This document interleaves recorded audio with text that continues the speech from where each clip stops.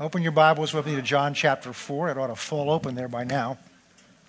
And we just want to read really one or two scriptures in here because we're not going to go back over all that we've been talking about. But we're talking about worship and how that is so critical.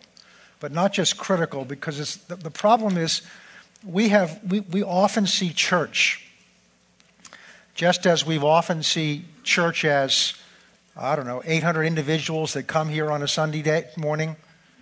But that's not how God sees us. God sees us as the body of Christ here at Faith Christian Center. That would be like looking at your hand and seeing 4 million cells. No, it's your hand.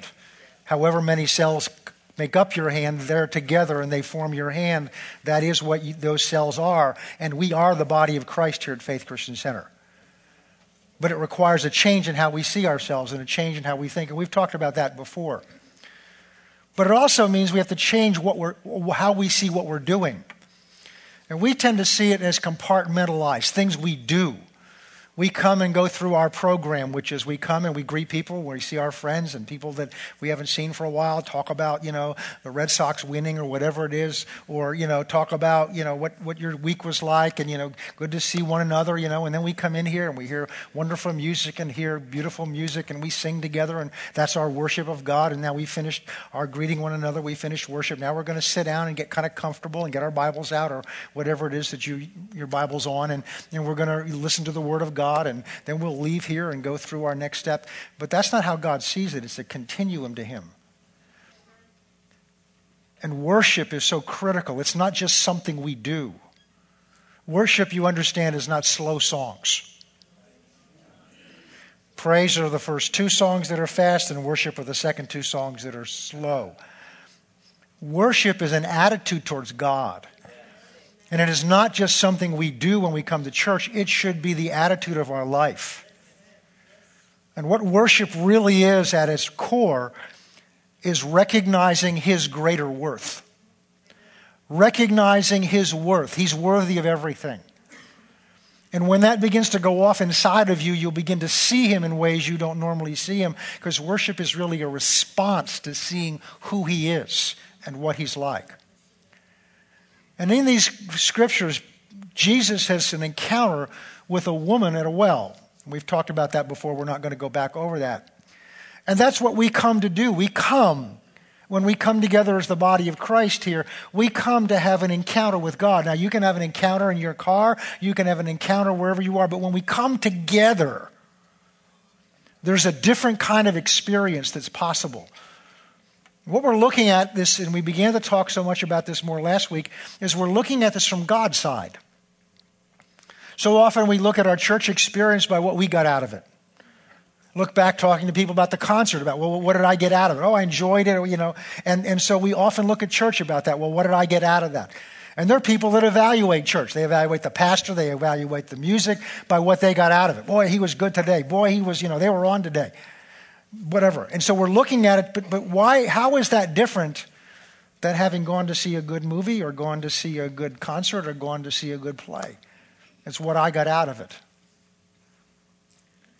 And we don't recognize what goes on here or the potential of what goes on here. And the beginning of that really is to understand there's another party to this interaction, and that's God. We read through the story of the woman at the well, and we talk about it at the woman at the well, but she's not the only party in that experience. There was the woman who really represents us in what we're talking about, and then there was Jesus, who is God in the flesh. We've been talking about this so we can get an understanding that when we come together at Faith Christian Center, and it's not just us, it's every church that has His heart towards Him. When we come together, He's here. He said, where 2 or more of you are gathered in my name, there am I. And 1, 2, 3. Yeah, we got more than 2 here. Yeah, thank God. And so He's promised to be here with us. But do we see Him for who He is? Do we recognize His presence here and what He wants to do? Because what we've seen is Jesus wanted to reveal Himself to her. And as He began to do that, she responded to what she saw. And she said, "Sir, I perceive you're a prophet." And then she starts talking about worship and the right place to worship. And she says, well, instead of telling you what she says, let me read what she says.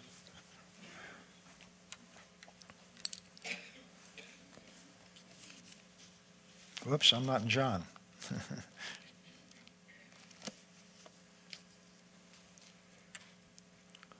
Verse 19. The woman said, "Sir, I perceive you're a prophet."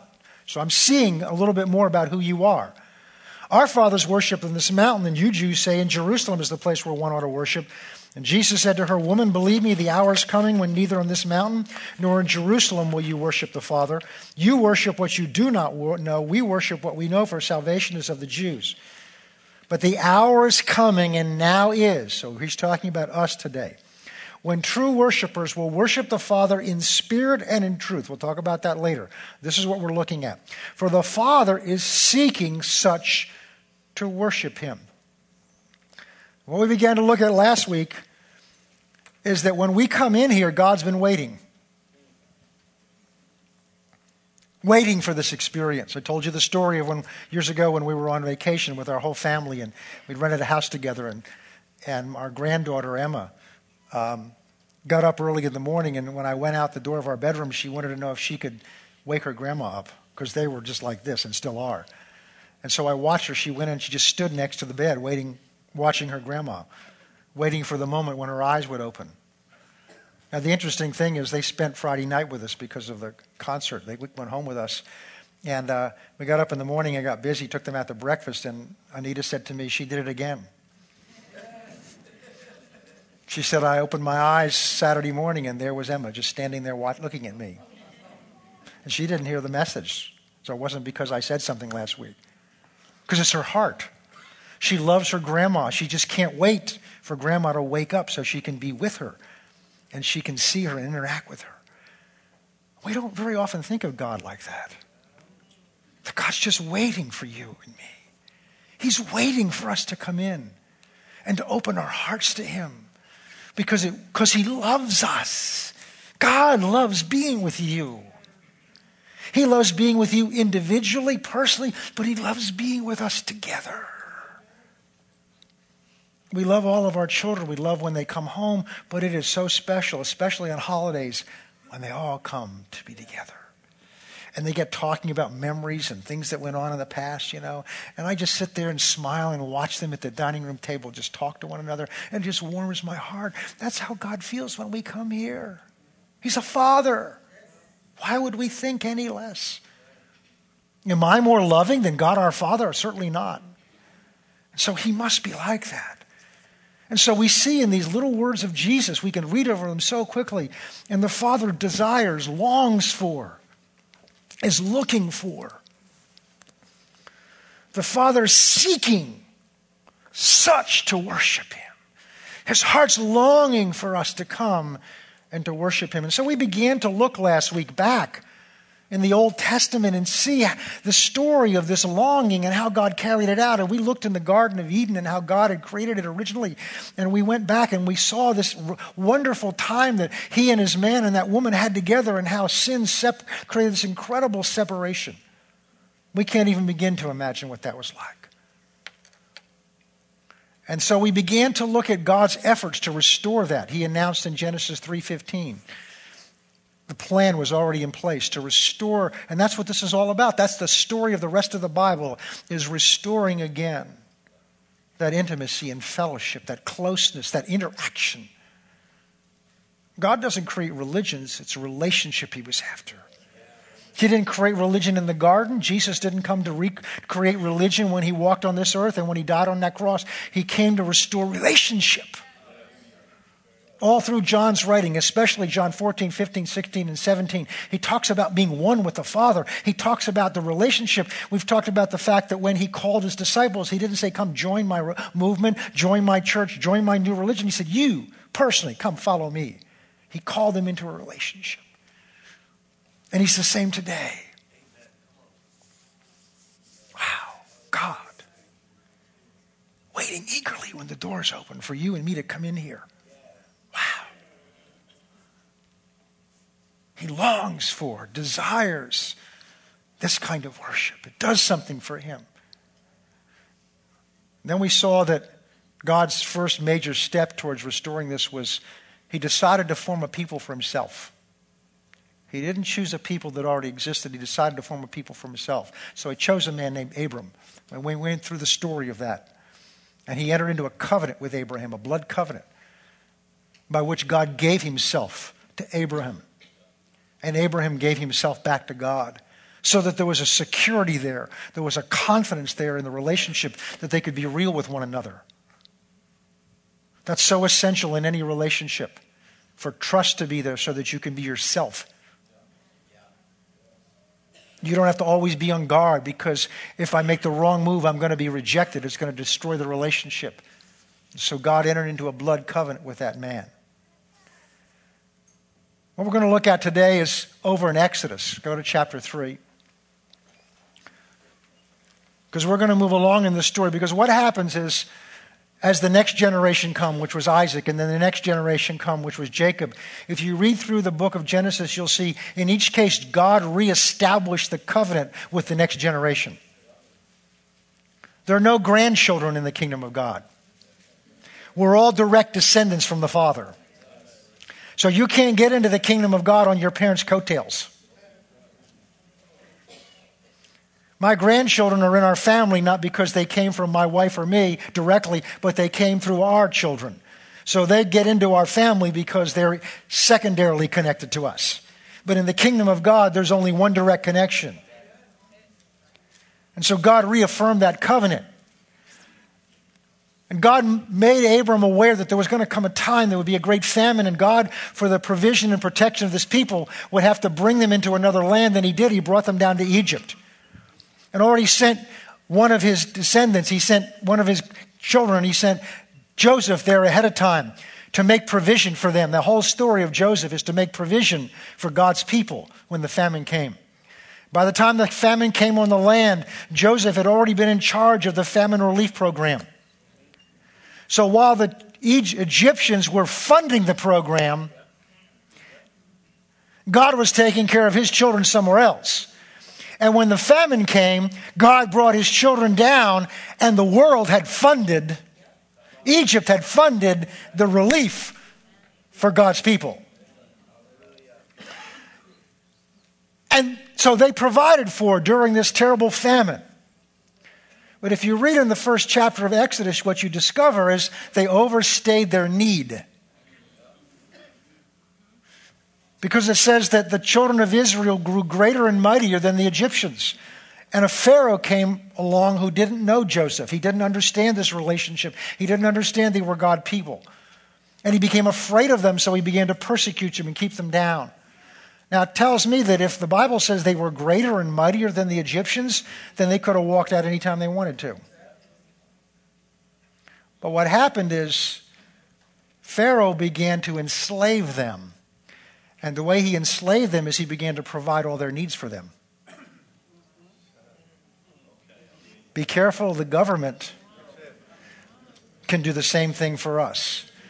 If you see the government as your source, then you are in bondage to our government. Therefore, you have to do what the government says, and you have to stand for what the government stands for. And there was a time when what the government stood for was very close to what the church is to stand for, but that's pretty much gone away for now, at least. And so if you're dependent on the government to provide your finances and your needs, I'm not saying that God can't use them, but if you're dependent upon it, then you've taken what God has entrusted to you. You've taken his special relationship and you've basically entrusted into the hands to, in most cases, ungodly people. But they cried out for help. Because with that provision was bondage. With that provision, they lost their freedom. With that provision, they had to work hard and slave hard for other man's benefits. But then they had it at one point, and they cried out for a deliverer. They cried out for God to deliver them. And just to show you God's amazing provision, I went on over the time this morning to go into it. But God already had a deliverer prepared for them. And if you study the story of Moses, who was the deliverer, you discover that Moses was already 80 years into the preparation program of God for delivering them. So when they cried out to God to deliver them, God was 80 years prepared for them. God knows your needs. He's often waiting for us to come to Him and cry out to Him. One of the verses that just keeps rolling around in me is in James chapter 4. You have not because you ask not. Chapter 3, we see the story of where God now calls Moses. Moses was being prepared and didn't realize it. And we're not going to go into a lot of detail here, but I want to look at you because we're looking at this from one particular point of view. Exodus chapter 3. We'll start in verse 8. This is God's conversation with Moses, explaining his call when Moses has seen this bush that was burning but did not burn up. Verse 8. We're now talking about God's desire to be with his people. So there's a separation now. They're in bondage to Egypt. While they're in bondage to Egypt, they're surrounded by other gods. They're surrounded by gods that man has made. They're idols. And so God's not experiencing them, and they're not experiencing him. They're caught up in the world because Egypt represents the world. It was the dominant culture of the world in that day. And God's telling Moses, when he's already said, I hear their cry, I hear their sorrow, I know their sorrow, verse 8.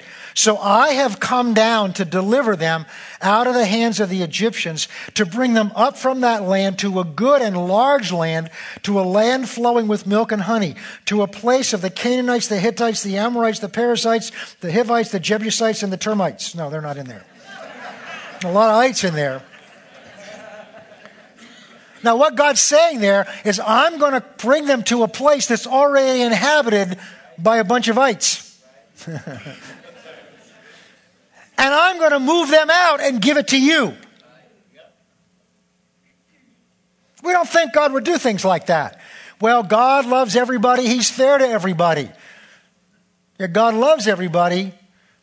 But these were an ungodly people that were idolaters. In fact, God warned Israel, when you get in there, have nothing to do with them because they'll infect you.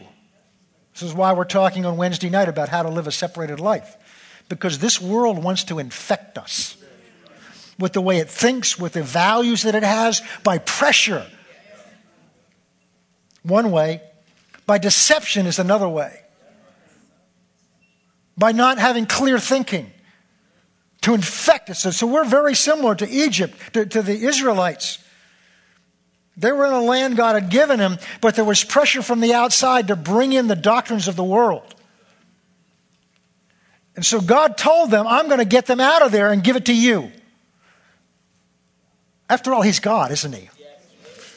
And it's his earth, isn't it? So he can do what he wants to do, can't he? He's not accountable to me or you. But he wanted to bless them. He wanted to provide for them. He wanted a special place for them. And so he said, I've come down. Notice this. God came down to them so he could be with them. Verse 9. Now therefore, behold, the cry of the children of Israel has come to me, and I have seen the oppression with which the Egyptians have oppressed them. Come now, he's talking to Moses. Therefore, I will send you to Pharaoh, that you may bring my people. We talked last time about this covenant, that they belong to him and he belongs to them. I told you that God took Abram's name and gave his name to Abram, because it used to be Abram, and God stuck part of his name in the middle of Abram, so it's Abraham. And he did the same. Somebody mentioned to me, I forgot to mention it. He did the same with Sarai. And he stuck which was part of the end of his name, on the end of Sarai to make it Sarah. And then I shared with you, but he did even more than that. God took Abram's name and joined it to his. Because from that point on, God refers to himself as the God of Abraham. The God who belongs to Abraham. And so God calls them my people. There was no one else on the face of the earth that God called his people. This is personal to God. This is why it's not religion, it's relationship.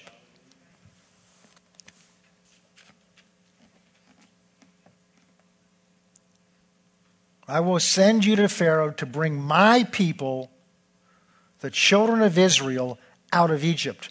But Moses said to God, who am I that I should go to Pharaoh? That I should bring the children of Israel out of Egypt? And his answer, notice this, it's still his answer today. Verse 12. So God said, I will certainly be with you. And this will be the sign to you that I have sent you. When you have brought the people out of Egypt, you shall serve the Lord on this mountain. And that word serve also means worship. So God is saying to Moses, I'm going to go with you. Because look to Moses, this is an overwhelming thing. Because by the way, the last time Moses was there, he wasn't too popular.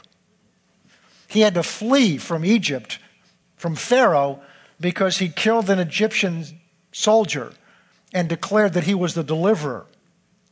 And so he had to flee, and he spent 40 years in the wilderness while God was training him to lead God's own people in that same wilderness for 40 years. And now the time is for him to go back, and he's looking at himself saying, who am I, first of all, that the Israelites would follow me? And then why would Pharaoh listen to me? And God's answer is, I'll be with you. And he said, the proof to you that I'm leading you is when they come out, you're going to bring them to this mountain, which is where the bush was that was burning. And at this mountain, they're going to worship me. So God's bringing them out, and one of the first things God wants them to do is to renew this desire he has of worship, of interaction with them that he had with Abraham and that he had with the man and woman in the Garden of Eden. So that's what we're going to look at for this week and probably another couple of weeks maybe. We're going to look at this segment of it, then we're going to go on and look at some others. Each of these, I told you, as God is increasing his ability to be among his people, that they would recognize him and worship him. And as we go through this, we're going to see, and especially in this one we're going to look at, how intricate and how detailed this program God had to establish just so he could be among his people in some form. That gives you some idea of what was lost in that garden with that sin. Because in the garden, they could stand before God without anything covering them, anything protecting them, and God could stand before them in all of his unlimited, unbridled glory. And now we're going to see a series of procedures they've got to go through, and a series of articles that they have to make, and a series of clothes they've got to wear, and how they've got to do things just right. And all of that is because they're now so far fallen. Sin is so much a part of them, and in order to come into the presence of a holy God, they have to be protected, because that absolute holiness would destroy them in an instant. Because of the sin gets judged. All right, so that's what we're looking at. So this is the call, is to bring them here so that we can worship. Now let's go over to chapter 19. What's happened is between Exodus 3 and Exodus 12 is a series of miracles and a series of judgments and things that God brings into Egypt. And then finally in chapter 12, they get set free, they're delivered. And they go out into the wilderness, and then they celebrate in the wilderness, and then they start complaining in the wilderness because the water's not as tasty as they wanted it to. They get out of there, and they find out that their lunch that they brought with them out of Egypt's run out, and they panic, and they start walking by sight and not by faith. And they get panicked, and the first thing they do when they panic is they start blaming God, and then they start blaming Moses because they can't see God, so they blame the representative of God, and they blame Moses for all this. Why'd you bring us out to die? And they've only been out there just a few days. And God leads them down, has them come down to the foot of this mountain. When we began this study a while ago, we started in this place because this really is the vision, chapter 19. For what God's talking to us. Verse 1, in the 3rd month of the children of Israel had gone out of the land of Egypt, on the same day they came to the wilderness of Sinai. And there they departed from the Rephidim who had come to the wilderness of Sinai and camped in the wilderness. So Israel camped there before the mountain. That's the same mountain where Moses met God and God gave him his commission. And Moses went up to the mountain, and the Lord called to him from the mountain, saying, thus you shall say to the house of Jacob, which is also Israel, and tell the children of Israel, that you have seen what I did to the Egyptians, how I bore you. Now listen, God's telling him, you tell my people this from me. You've seen what I did to the Egyptians, how I destroyed them in one day, your enemy. He can do that for you today too. And I bore you on eagle's wings. That's as if an eagle comes down and just swoops you up and carries you. I carried you here. And they're complaining. I carried you here. Now notice why he did it. This is what we're looking at. And I bore you on eagle's wings, and look at this, and brought you to myself. Wow. God saying, I did this. I performed those 10 miracles in Egypt. To the point, literally, of taking Pharaoh's firstborn and the firstborn of everybody in Egypt, because they wouldn't let you come to me. And they kicked you out of Egypt, and you came out, and you came to the sea that separated you from where I was calling you to go. And Pharaoh changed his mind and came down to destroy you. And I stood as a cloud and a fire to protect you. And while I was there, then I parted the sea. And you walked across on dry land. Think about that. Dry land. And when you all got over, 2 million people or so got over, your enemy came in after you. And I withdrew my grace. And the sea swallowed them up. You watched the strongest, mightiest army that was your enemy destroyed before your eyes in one day. And I did that. And then I brought water out of a rock. And I dropped food out of heaven. And I brought you now these 3 months down to this mountain. And I did all of this to bring you to me. Not my doctrine. Not my organization. To bring you to me. Because all the time you've been in bondage. All the time you've been out there. We've been separated. I've been there watching over you, but I've not had the experience of you, and you've not had the experience of me. And now I've done these things. Why? So I could bring you to me. Because I've longed for you.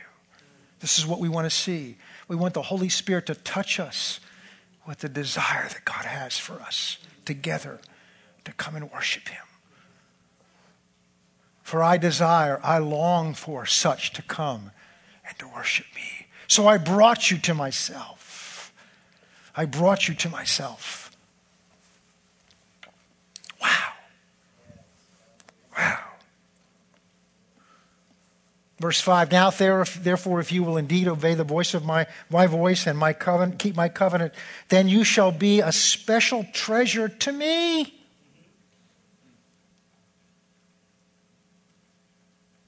And we struggle with our self-image.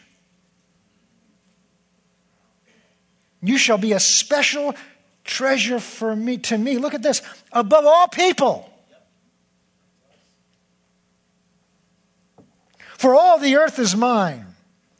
And you shall be to me. Not just generally. You shall be to me, God, a kingdom of priests. What's a priest? A priest is someone that represents the people to God and God to the people, who can come before God. Because in those days, you couldn't just come before God. And what God's about to set up is a priesthood, a system of priests who can come before God and worship Him. And God's saying, I want to make of you, this nation, a kingdom, a priest that can come and worship me.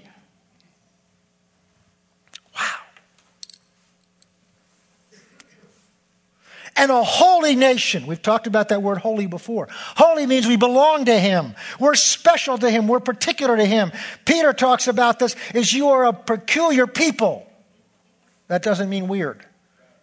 It means special, unique.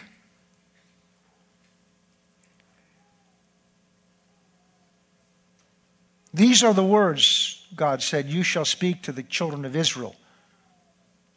So Moses came down from the mountain and called the elders of the people and laid before them all these words which the Lord had commanded them. The Lord answered. So they said, well, we will do whatever you say.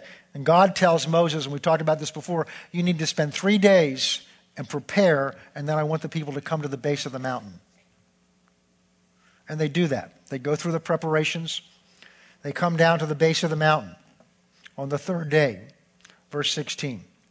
Then it came to pass on the third day in the morning that there were thunderings and lightnings and a thick cloud on the mountain, and the sound of the trumpet was very loud, so that all the people who were in the camp trembled. And Moses, this is the key verse in all we're studying here. This is what God wants to do when we come together. This, I believe, is the assignment God's given me. And Moses brought the people out of the camp to meet with their God. And they stood at the foot of the mountain. When I tell you over and over again that when we come in here, we're coming in here because God wants to meet with us. Oh, yes, we can come and learn things, and yes, we can come and grow and mature, and those are good things, and those are wonderful goals. But at this time, God's saying to us, I want you to come. Come, because I want to come and meet with you. God wants to come and meet with us. He's longed for this time and this opportunity. If you look back over your life and how you got here, and I guarantee you there's a different story for each person that's in here. God directed you through those things to bring you to this place at this time.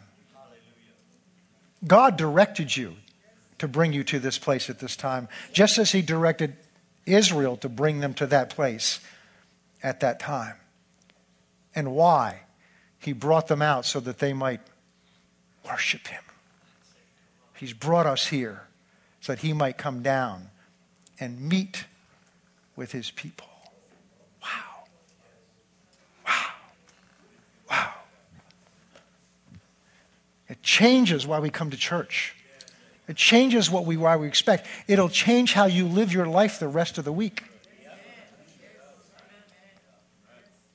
Because you understand that if you come in here ready, if we all came in here ready, it's going to happen sooner. But when we come in here and we're not ready, we're dragging spiritually. We're dragging because we haven't spent time in prayer. We have back because we haven't been looking, because we're come here for whatever. We just come because it's a habit and all the things we talked about before about why people come. But the right reason to come is we're coming to meet with our God. And then as we begin to realize who he is and what he's done for us and what he wants to do, we come in expecting. And boy, when we start coming in expecting, when we come in with our hearts on him, we're coming to please you and to honor you and to bless you, who's been so good to me this week and so be good to me my whole life. Wow. Wow. He's a father. He has emotions. He cares. He's passionate. And he wants to pour that passion, that emotion, that love out on us every time we come. Oh, there may be times he wants to correct us, but he does it out of love. Not necessarily like your parents may have done it to you or teachers may have done it to you, but he loves you. He cares about you. He wants to be with us. He wants to minister to your needs. Just think about what he can do. So how come he hasn't done it? Because most of the time we don't get close enough to him so he can. We approach him at a distance. And that's what they did. Because what they did is they saw the lightning and the thundering, and we'll take a look at that. This is what God wants to do.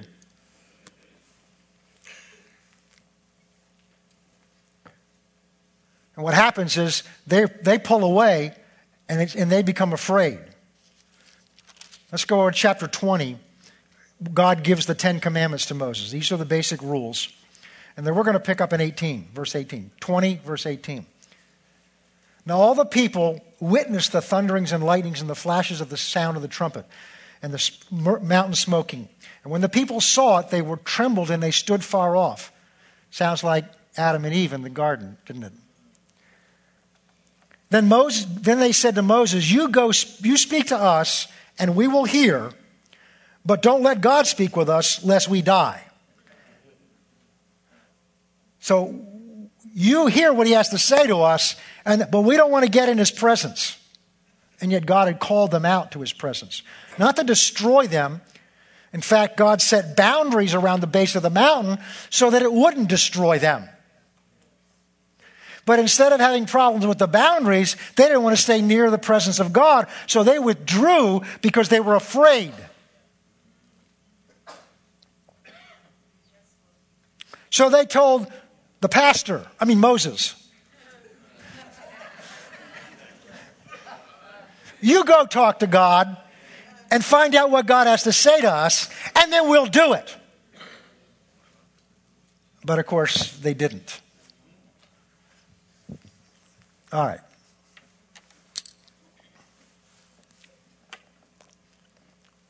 Look at Moses' response, verse 20. Moses said to the people, do not fear. Why are you afraid? God has come down to test you, that his fear may be before you. Wait a minute. He just told them not to be afraid. And he said, God's come down so that you be afraid. Wait a minute. He must be talking about two different types of fear there. The first fear that he told them not to be is to be afraid of God. Because when you're afraid of something, every instinct is to stay away from what it is you're afraid of.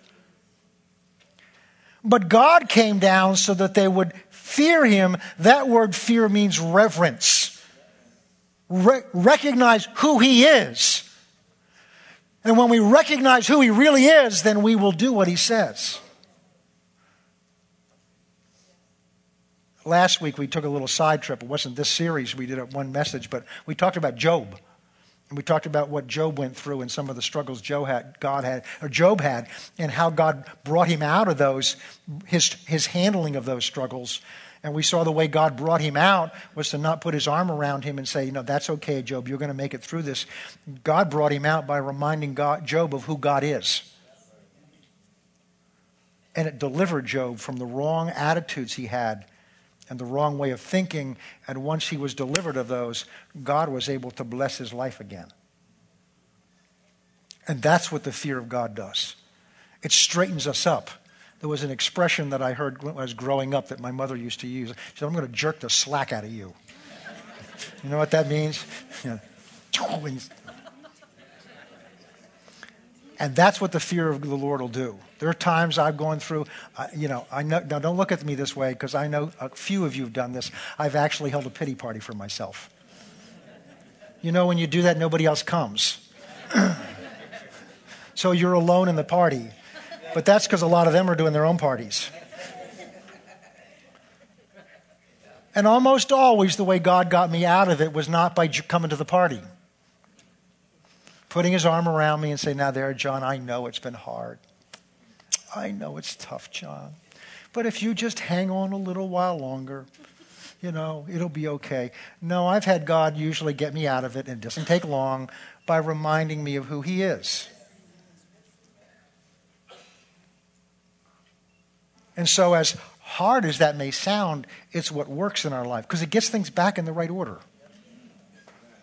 Because what happened with Job is Job lost sight of who God was and who he was. And so what God's saying to them, he says, I've called you out. Moses is saying, look, don't be afraid of him and run away because God's come down so that you would have a healthy fear of him, respect and reverence for him so that you could enter into a relationship with him. Because if you don't have that reverence from him, you can't worship him. You can sing all the worship songs you want, but if it doesn't come out of a heart that reverences him for who he is and is in awe of him for who he is, there will be no worship there because you think you're on the same level with God. The church goes through cycles. The church in general, especially the United States.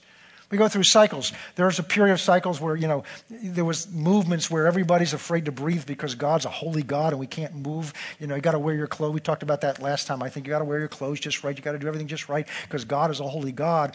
And we've come through a time of grace where we're finding out awareness of the grace, of how gracious God is and how generous God is and what God wants to do for us. And we go to the other extreme and we see how wonderful, kind, and gentle God is. And we forget who he really is. And it takes the balance of those things. talks in Acts about the balance of the fear of the Lord and the comfort of the Holy Spirit. It's the balance of those two together. It's dad and mom. Dad usually represents the law. Well, you got to teach this son to get things right because when he grows up, he's going to have to deal with the world. And mom says, well, yeah, but he's so small boy right now. We got to understand. Which one's right? Well, they're both right. The question is to blend them together in such a way that what's needed at the moment is what is brought. And in God, they're perfectly blended together.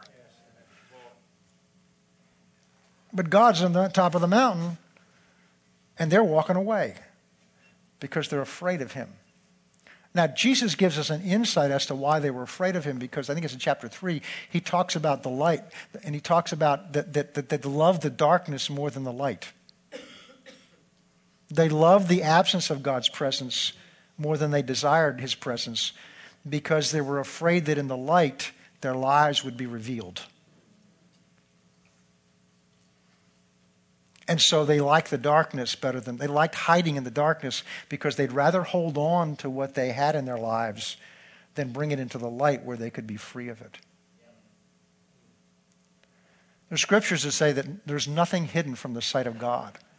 To some people that's scary, but to me it's comforting. I don't want to hide things from him. And I know I'm capable of it just like you are. We're capable of fooling ourselves and trying to fool God. And the fact that I can't fool him is comfort to me because I know he loves me and wants to, whatever he wants to correct me about is to deal with me and to set me free so that he can be closer to me. So here God is on the mountain. God once been waiting, brought them out for this purpose. He's prepared them for 3 days or told them to prepare for 3 days. And now they've got to see, what this God is like, the awesomeness of God. No, Moses, you go talk to God and we're going to go, we're going back to camp and you come tell us what he has to say. And whatever he says, we'll do. Now it's interesting. The reason God said he wanted them out there is because when they saw who he was, then they would do what he said. But they chose not to handle it God's way. They chose instead to react to their fear, and they ran away from him, and they trusted in their own determination to do what he said. Ooh, I never saw that way before. They said, look, we're strong enough in ourselves. Whatever you say, we'll do it. And I believe they were sincere. I believe they meant it. They were confident in their own resolve, their own determination to do what was right. Where God said, the only way you're going to get that is by experiencing me. When you experience me, you're going to have the ability now to be strong when everybody else around you is weak. You're going to have listen to me, you're going to have the ability to overcome your flesh. Because God's saying, what you need to do what's right is me. Not your own determination. Not your own willpower. And so much of the church is trying to get themselves right by their own willpower. Because when you do it by your own willpower, you don't have to submit yourself to God. You're your own God. So we read the words, I'll do it. I'll do what it says. I'm not going to ask for a show of hands because I'd have to raise mine too. But we've all done that and then failed. And that's why God's given us his Spirit. That's what Romans 8's all about. The whole theme of Romans 8 is that what you couldn't do with your flesh, by your own efforts, God did. Sending his own Son in the likeness of man as an offering for sin, he condemned our sin in his flesh. There is therefore now no condemnation for those who are in Christ Jesus. For the law of the Spirit of life that's in Christ Jesus has set me free from the law of sin and death. What I couldn't do myself, God put his Spirit in me to enable me to, his presence in me to enable me to do it. But most of us have very little awareness of his presence in us. He's in there. The presence of God, the glory of God, the wisdom of God, the counsel of God that was on the mountain is in you right now. But it's our flesh. It's our unrenewed minds. It's our worldliness that keeps us from being in contact with this. And ultimately, it's our resistance to submitting to what he wants to do. I don't want to open up to him because he may may tell me to do something. He doesn't ask you. He may tell me to do something I don't want to do. So I'm going to have him in there as kind of a reserve, kind of a safety net. I'm going to have him. The Lord put it to me one time. He says, so many people use me as a resource. You know what a resource is? Well, they don't use them anymore. You can on computers. It's like the old Encyclopedia Britannica or whatever it was. It was if you had one, we had one, 35 volumes or whatever. It was a resource there. I only went to it when I needed information. So if I had to study, something that I didn't know anything about, I'd go find that, pull it off the shelf, open up that resource, and I'd get what I needed. When I was done, what did I do? Folded it back up and put it back. And the Lord spoke to me something. He said, that's what most Christians see me. See the Holy Spirit. He's a resource in them that you want to draw on. You want to draw on when you need him. But he doesn't work that way. He's a person. The Holy Spirit in you is a person. He's part of God. And the problem is when we see him as a power, as a force, that's like a resource. When you see him as a person, you either submit to him or you don't. And the children of Israel said, we don't want to submit to God, but we want the benefits of it. So Moses, you go talk to him, and what he tells us to do, we will do, but they didn't have the power to do it because the power to do it came from the encounter with God himself, for seeing who it was that told them to do it. Well, that wasn't in my notes, but that was probably something God wanted us to go off onto. All right. Let's go down here, and then we'll have to end for today. So Moses says in verse 20, don't fear God. God's come down to test you, to prove you, so that you would see what's in you, that his fear may be before you, so that you may not sin. So the people stood far off, but Moses drew near to the thickness and the darkness where God was. Amazing picture here. God wants to meet with all of them. And after God came down and revealed a little bit of himself, the people ran away. But what did Moses do? He went back up the mountain. Moses knew something of God that they didn't know. Moses had a heart and attitude which apparently they didn't have. So they stood far off. Verse 22. Then the Lord said to Moses, thus you shall say to the children of Israel, you have seen that I have talked with you from heaven, that you had an encounter with me. You shall not make anything with me, gods of silver, to be with me. Gods of silver or gods of gold you shall not make for yourself. An altar of earth you shall make for me, and you shall sacrifice on it your burnt offerings and your peace offerings, your sheep, your oxen, in every place. Look at this. In every place where I record or cause my name to be remembered, is what it means in Hebrew. In every place where I cause my name to be remembered, I will come to you and I will bless you. God's come down to meet with the people. They came out all excited until they began to see how awesome he was. They saw the thunder and the lightning, and they saw his power. What they saw was his power. They saw I'm telling you, you and I with your minds, we cannot begin to grasp what that was like. I just know this, that in every instance in the Bible where God, Jesus, or an angel appears to people, they don't stand and talk to him casually. Hey, how you doing? Boom, they hit the ground. And the angel has to say, stand up. Stand up. In Ezekiel's place, he had to lift him up. Stand up. The power and awesomeness of God. He wanted them to see that. Why? Because they were so loose. They were so casual. They were so disrespectful. They were complaining about him already. And God wanted them to see who he was in his power. Now, the other times he reveals himself in different ways.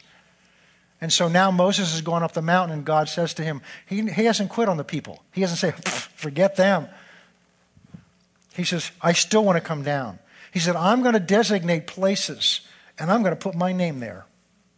I'm going to establish a place where I will be remembered. And I'm going to come down with them. And when I come down to be with them, look at what he said, I will bless them.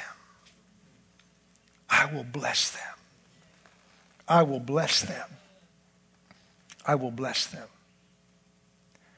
And now what God does for Moses, and I'll just introduce it today.